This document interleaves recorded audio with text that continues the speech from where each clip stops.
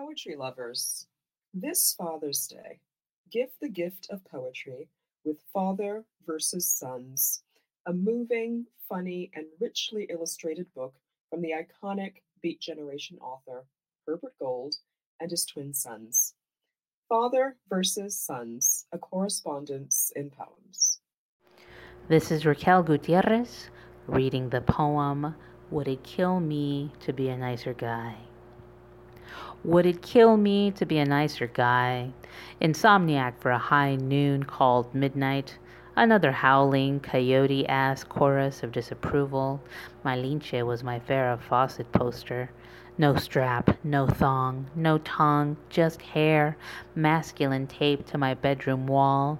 And imagine Papacito in a big bad brown, teen Lobo den for real.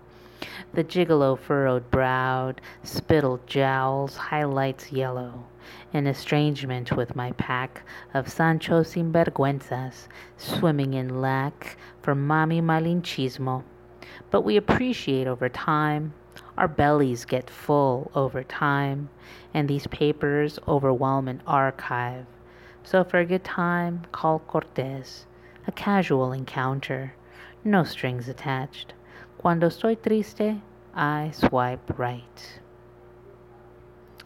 So about this poem, many of the poems in my manuscript are inspired by the story of Jose Olivares, a young laborer in 1870s Tucson who was caught in a lover's triangle.